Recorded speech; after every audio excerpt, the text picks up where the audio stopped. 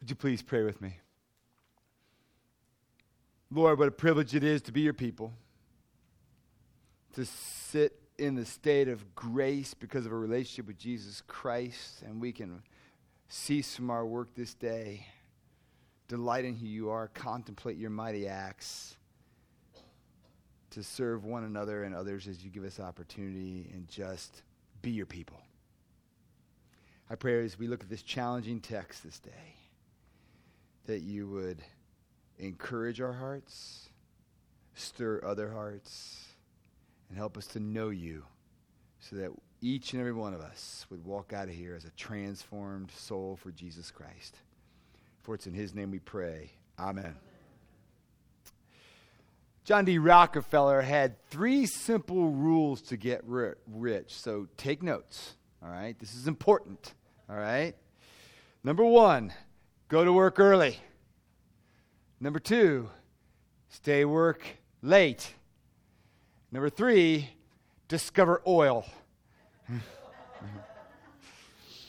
Well, I don't know if Jesus' text today is about striking oil or not, but it certainly is about being rich.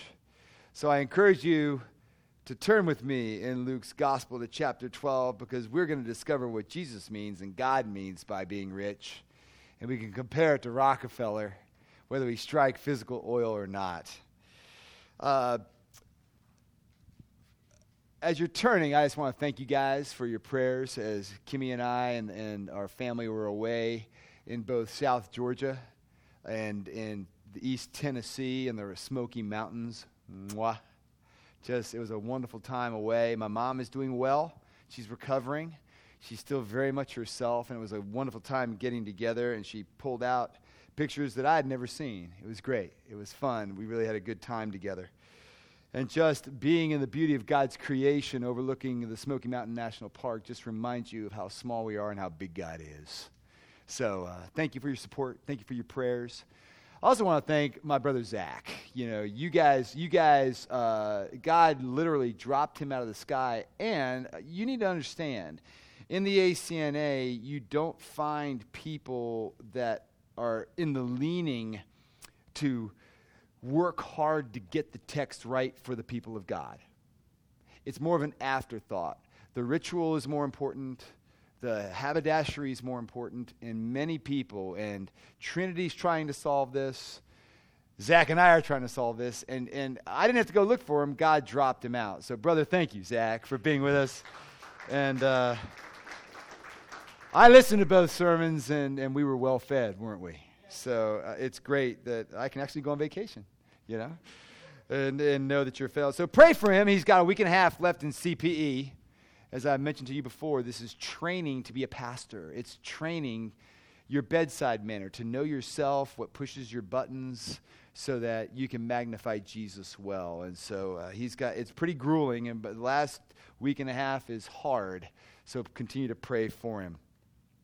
So we're in Luke chapter 12. The lectionary jumps to chapter 12, verse 13. And you might notice in the beginning of chapter 12, if you look in your Bibles, Luke says, in the meantime, when so many thousands of peoples had gathered together that they were trampling one another, he began to say to his disciples first. And then there's teaching that Jesus does from verse 1 all the way to verse 12. So he's teaching his disciples, but what you need to understand is that there's thousands of people around him. So he's teaching his disciples, but it's also meant to be overheard. All right? So obviously there's one guy who's really overheard this rabbi, and he's following this rabbi Jesus. And in ancient Jewish times, there was no courts. The church and state were one, and so you went to the synagogue to settle civil matters. You went to the temple to settle civil matters. And obviously, either he had done that and it didn't work, or he just wanted to make sure he got what was coming due to him because his oldest brother, the firstborn of the family, wasn't giving him his inheritance. So he comes to Jesus with this request. Teacher, or rabbi, tell my brother to divide the inheritance with me. So that's the scene. Thousands of people trampling over one another to hear Jesus teaching, and he's just sitting and teaching his disciples, and the crowd is listening.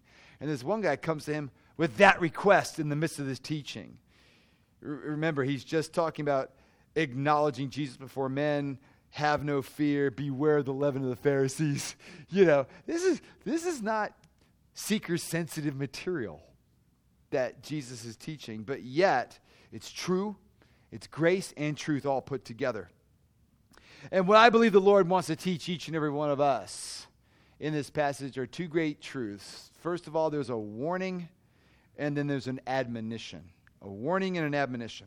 So let's first look at the warning. First, he refuses to get drawn into this family feud. So he says to him, verse 14, "Man, who made me a judge or arbiter over you?" The word in the Greek arbiter is also a divider. It's a legal word to help divide decisions, all right? And Jesus is basically saying, and what he's meaning by this is, I'm not appointed. God the Father did not call me for this kind of division or this kind of judgment. And he turns this question to this guy through this parable. But before you even get to the parable, think about it. What he's doing in this warning to him, and therefore to us, if you come asking Jesus to divide he could be saying to the guy, if you're asking me to divide your inheritance before you ask me to divide your life, you're missing my ministry in total. What is his mission? It says in verse 15, "Take care and be on guard against all covetousness, for one's life does not consist of the abundance of his possessions." Literally in the Greek, all right, if you could translate it, it actually says, you do not exist in your possessions. Literally saying, you don't exist in your stuff. And you can do this with anything, not just your possessions, right? Jesus is saying, what you've done, buddies, you've come to me and you believe that your life consists in this inheritance. And we can all do that. We can think our lives consist in our 401ks, in our house, our car, our boats, our golf clubs, our 401ks, in my relationship with my spouse, girlfriend, my position, my job, whatever it might be. Everybody has something they're existing in. And Jesus is saying to us, if you come to me saying, I know you're God, I know you're a great teacher, you got great hair, you come to me, I know, and Jesus said, if you ask me that I fulfill your requests, if you don't see who I am, if you haven't seen it, and you haven't seen what you're really existing in, and the Holy Spirit's job is to show that to us, by the way, and he does. And you come to me, you're not actually serving me, you're just using me as a slot machine. You're using me to get that. You think your life exists in whatever. You come to me and say, Lord, get me this or get me that. You haven't understood Jesus' mission. He says, I'm not here to get you things that you think will make your life. I'm here to be your life. Jesus is here to ask you that question. Because we go to Jesus and we say, I'm thinking of being a Christian, or I'm thinking of going deeper in my faith. I think I'm going to be in a journey group this year. I kind of like to. Or I'll be in the Bayvon Lake group. Whatever thing you hear me talk about up here. Our Saturday morning men's group. Whatever it might be. I will do that if you make the stock market stop bouncing up and down. Or, I'm thinking of going deeper with you, O Lord. Tell him or her to marry me. Tell him or her to date me. I'm thinking of going deeper in my walk with you, Lord. Help my kids get into Harvard. Or at least Miami. Or OSU. Come on, Lord. Help my kids be well-rounded, Lord, if they're good, solid citizens academically, athletically, artistically. I'm thinking of going deeper in you, Lord, if you would just help my boss be not such a tool. Right? We all do it. And Jesus says, no. I'm not going to come on your terms. I'm going to come to you on mine. I've not come to give you things that you think your life. I've come to be your life. I've come to set your life on fire. I've come to revolutionize your life. Not to help you get to your agenda. I've come to give you a whole new agenda. Do you get that? Don't you see? I mean, both the Psalm and Ecclesiastes today reminded us, my friends, verse 10 of Psalm 49, for we see that wise men die, as well as the ignorant and the foolish. They perish alike and leave their riches for others. Let's make T-shirts. I mean, Ecclesiastes, all is vanity. It's like chasing after the wind. You ever seen somebody in a stiff March wind chase the wind? That would be foolish. But that's reality, says the Lord. And you see, our lives are like that. Let me give you an example. Life goes quick. Daniel Thomas is going to graduate from Kent State in December. 12 years. He was in 4th grade when we arrived. Ben was in 6th grade. He's married to that beautiful woman back there. I'm 57. Hey, my friends, the only way Jesus will come is say, oh, Lord, you're my all. I want to live for you. He never says to a person when they first show up, give me your money. Because this text is about money after all, right? He wants money. He wants his inheritance. And Jesus isn't going to fall for this trap and say, yeah, give me your money, even though I'm going to give you your inheritance. Because he wants us to give us all our life first. And then he has our money. Then he has everything else too, by the way, right? Oh, a lot of people do it. They give their money to build orphanages. They give their money for houses. They give their money for churches. They give money to build churches. They say, maybe now God will listen to me. If they're thinking that, or you have ever thought that, that's the evidence of a hard heart. He's not after your money, actually, because he realizes if you give money before you give him yourself, you're actually using him. You're not serving him. So, dear Christian friends, for a minute, realize this. Anything, not just money, anything we come and say, Lord, tell this to happen. Tell that to happen. And it's not that these things are unimportant. Jesus doesn't say they're not important, but they're not primary. The primary thing and the wake-up call and the warning is come into a living relationship with the living God and set our life and our life priorities under that. That's number one. Secondly, we see an admonition through the entire parable. The main verse is, after the rich fool has built all his grain, verse 18, he built large ones. I will store all my grain and my goods, and I will say to my soul, you have ample goods laid up for many years. Relax, eat, drink, and be merry. You wonder where that phrase came from. Here it is. But God said to him, verse 20, fool, this night your soul is required of you. The word fool in the Bible is significant, friends. It has a rational aspect.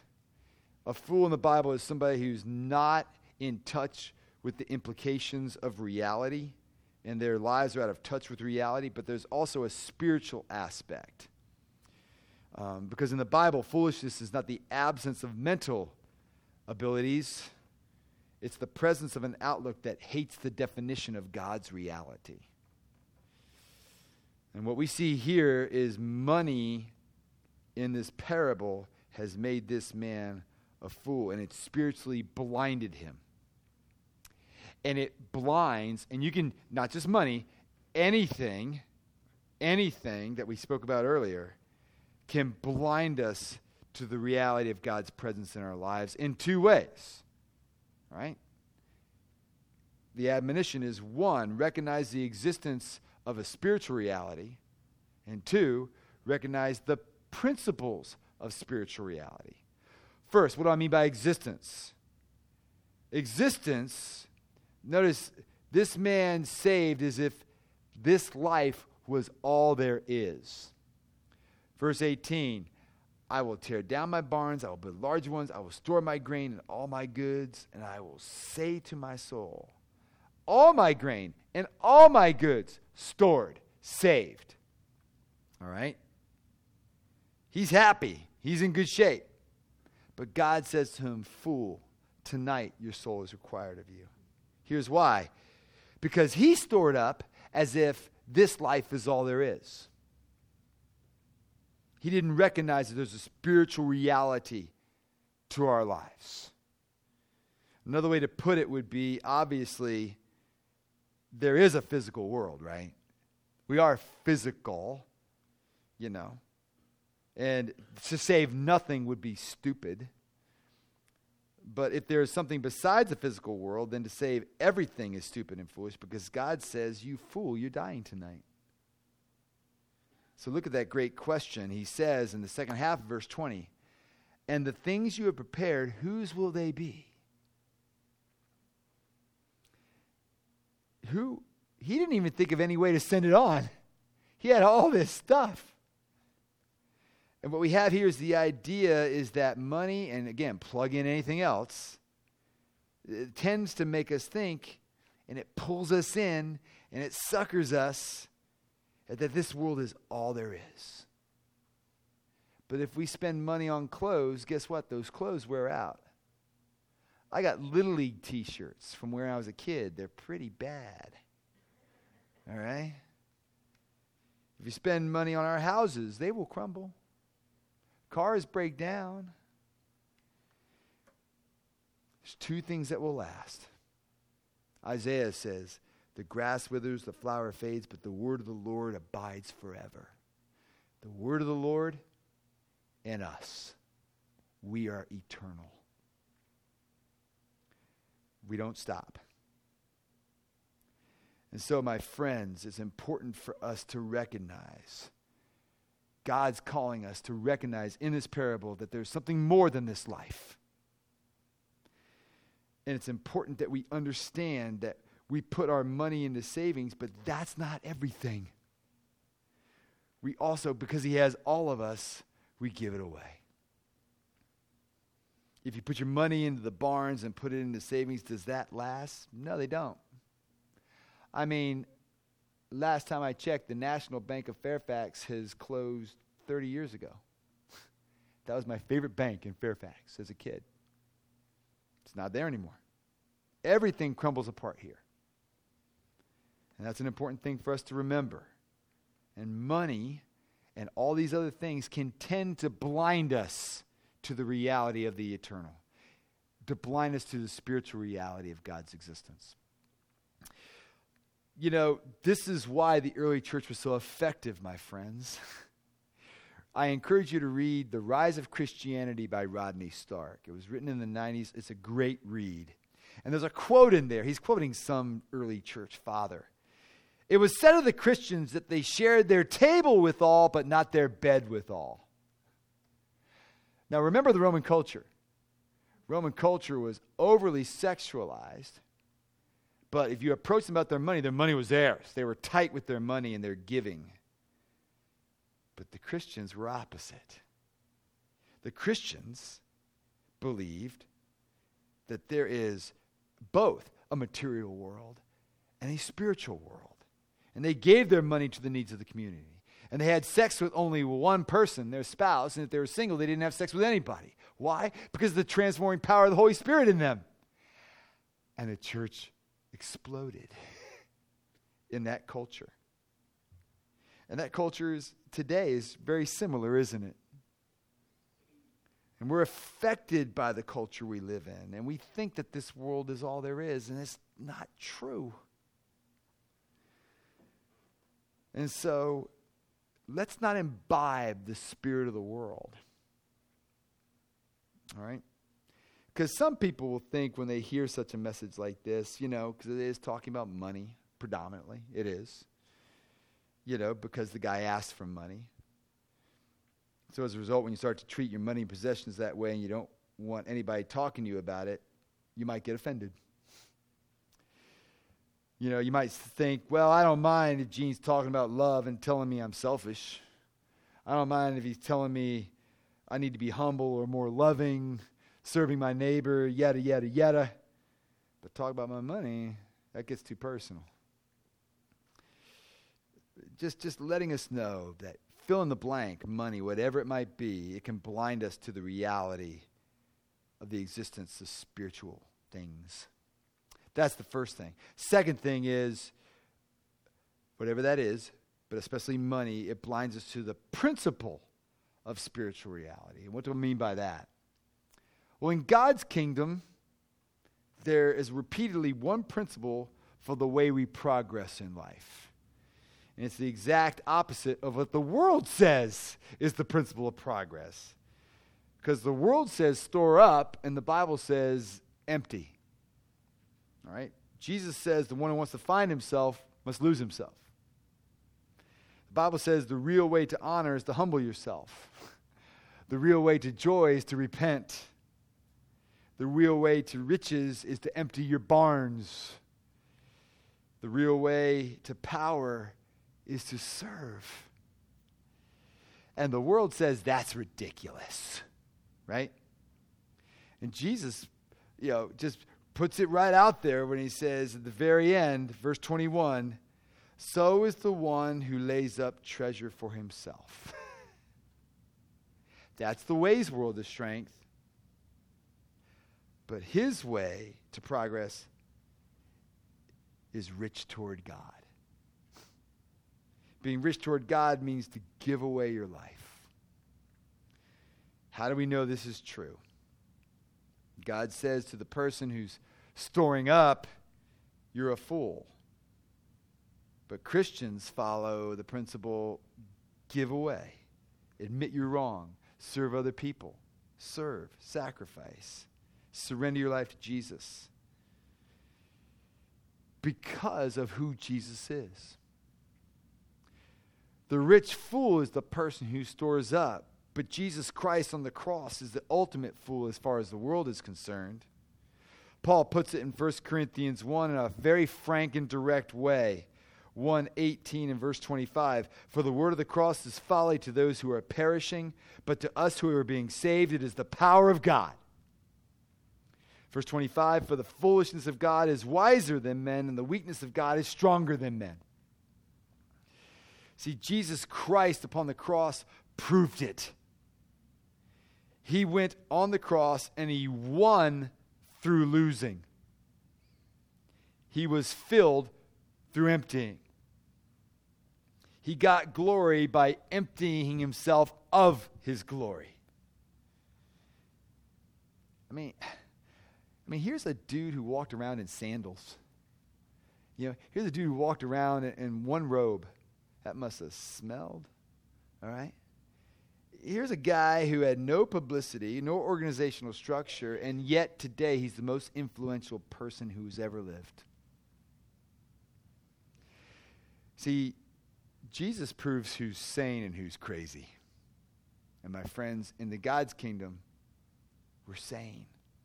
And we get this because of the gospel. 2 Corinthians 8:9, for you know the grace of our Lord Jesus Christ, that though he was rich, for your sake he became poor, so that you by his poverty might become rich.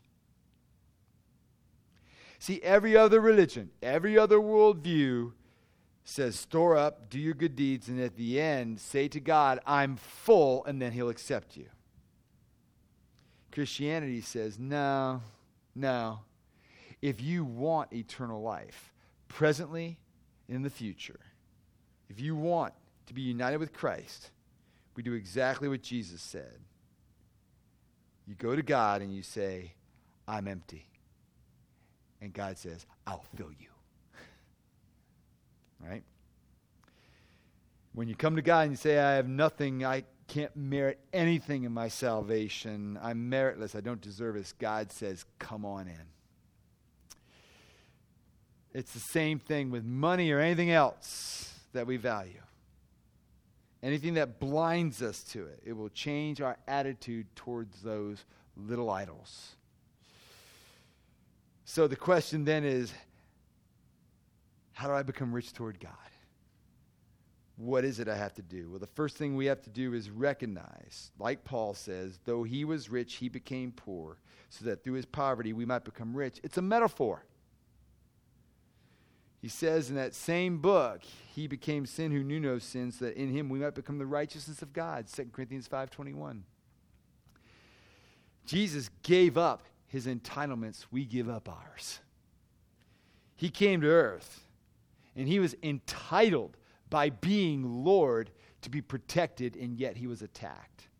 He was entitled to access to the Father, yet on the cross he was cut off. He was entitled to glory, and yet on the cross he endured our shame.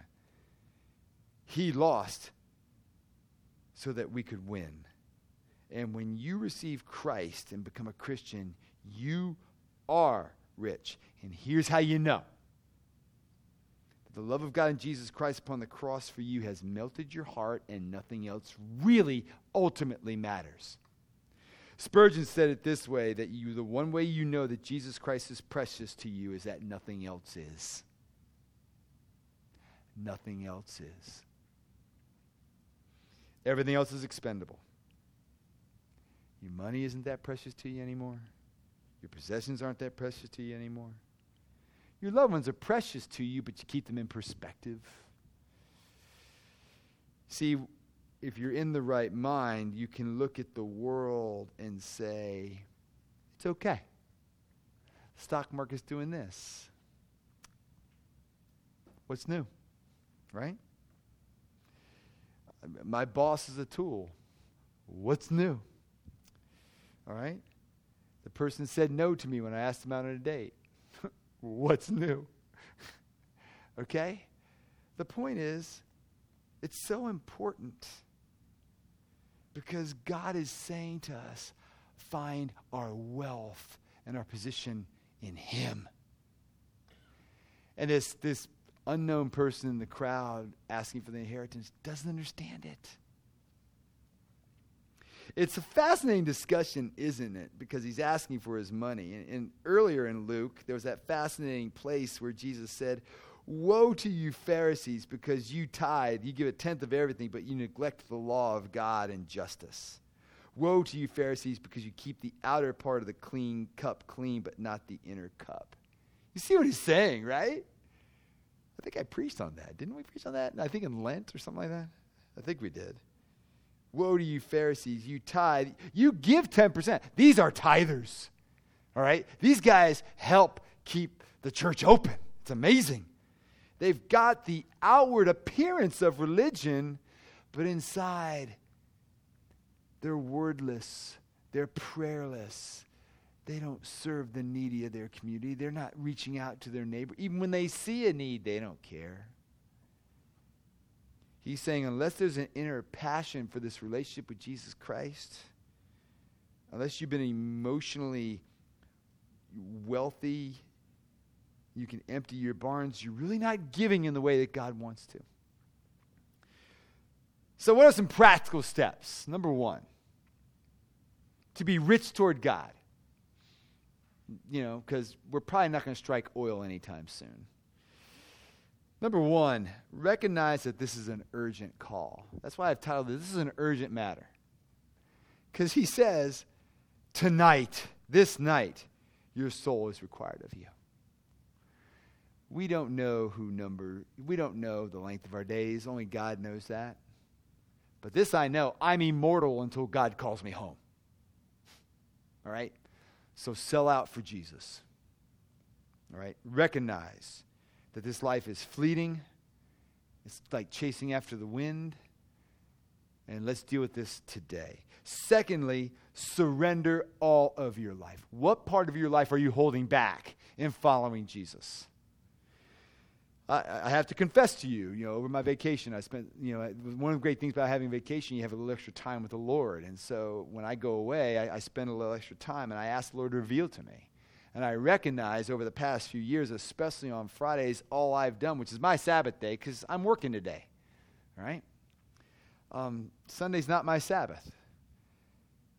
But Friday is. And what I've done over the years is just plug a lot of to-dos in Friday, and I wasn't really taking a Sabbath. It's not a matter of salvation, because the Sabbath is a gift to us.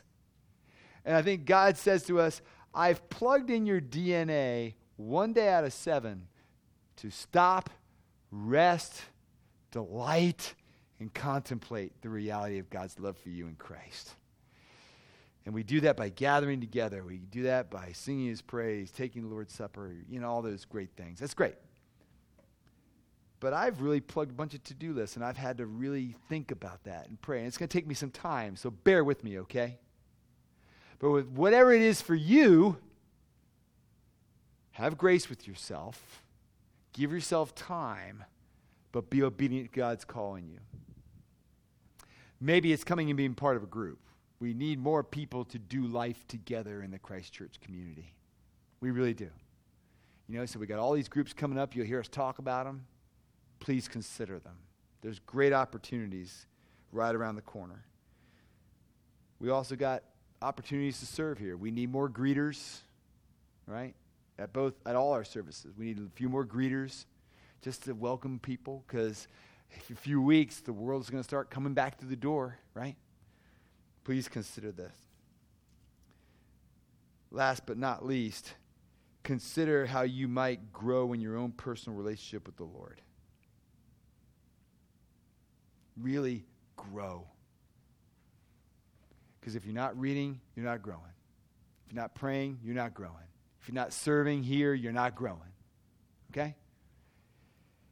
And so I would urge you to consider being part of our Journey Group ministry. We've got like 13 people of certified Journey Group leaders. Some of them are jumping into leadership in our mission-shaped communities. Some of them are willing to help join all kinds of groups and be part of our groups. So please consider that as we're being part. Because we can be a 90-year-old, 1-year-old Christian. It's possible. We're called to grow to spiritual maturity. We're a Christian, we have salvation, but we're called to be mature in Christ. Because there's a reason we may not be sharing our faith. There's a reason we may not be praying. There's a reason we're struggling with the Bible. Let's deal with that. And that's what the Journey Group's all about. Come join me. I'd love to have you with that. But in all our other groups, we've got the Bayvon Lake group. We're going to be talking about prayer, how we can improve our prayer lives this fall. There's a CCW East group that's forming. We've got on Wednesday night the Journey Groups, as well as the Read, Mark, Learn Bible Study. Tuesday morning, Linda's group. Wednesday morning, Arts group that meets at Starbucks. The Businessmen's group is called. And the Saturday morning men's group that John helps lead. Come join. And every group has a Methodist structure, because we're all going to be doing mission in some way, shape, or form this year, because the bishop has told us we have to do mission. And you know what? He's right. It's biblical. It's who we are. So there's the admonition. It may not be oil, but it's rich. And it's a life beyond comprehension that the world can understand. And in so living this way, it's magnetic. May we be such as we go forward in the kingdom together this year. Let's pray. Lord, I thank you so much for this parable. And we, in one way, shape, or form, we can seeing ourselves storing up all our blank and ignoring you. Intentionally be blind to your will in our lives. And Lord, we confess that to you, because you want us to not be foolish. You want us to be wise in you, like Solomon was, who recognized that this world is vanity, and it's like chasing after the wind if all we do is chase after this world. And I pray, Lord, that we would strive to be rich toward you in every aspect of our lives so that you'd be glorified in and through us.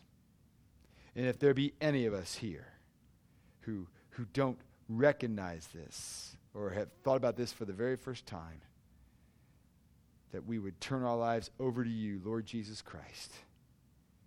And we give you our lives to do it as you wish for your glory. For it's in pursuing your glory and plan for our lives we are rich. For it's in Jesus' name we pray. Amen.